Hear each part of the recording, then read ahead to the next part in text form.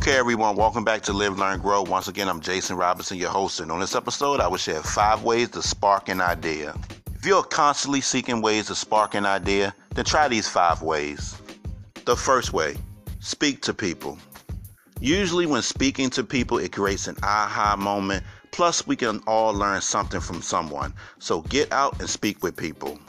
The second way, go for a walk. Walking allows the mind to wander and it embraces alone time. The third way, write down your dreams and goals. Usually when we write down our dreams and goals, it allows us to think of new ideas to add to the list. So write down your dreams and goals. The fourth way, listen to music. And the fifth way is explore new places. Exploring new places allows us to embrace new culture and way of living. So explore new places.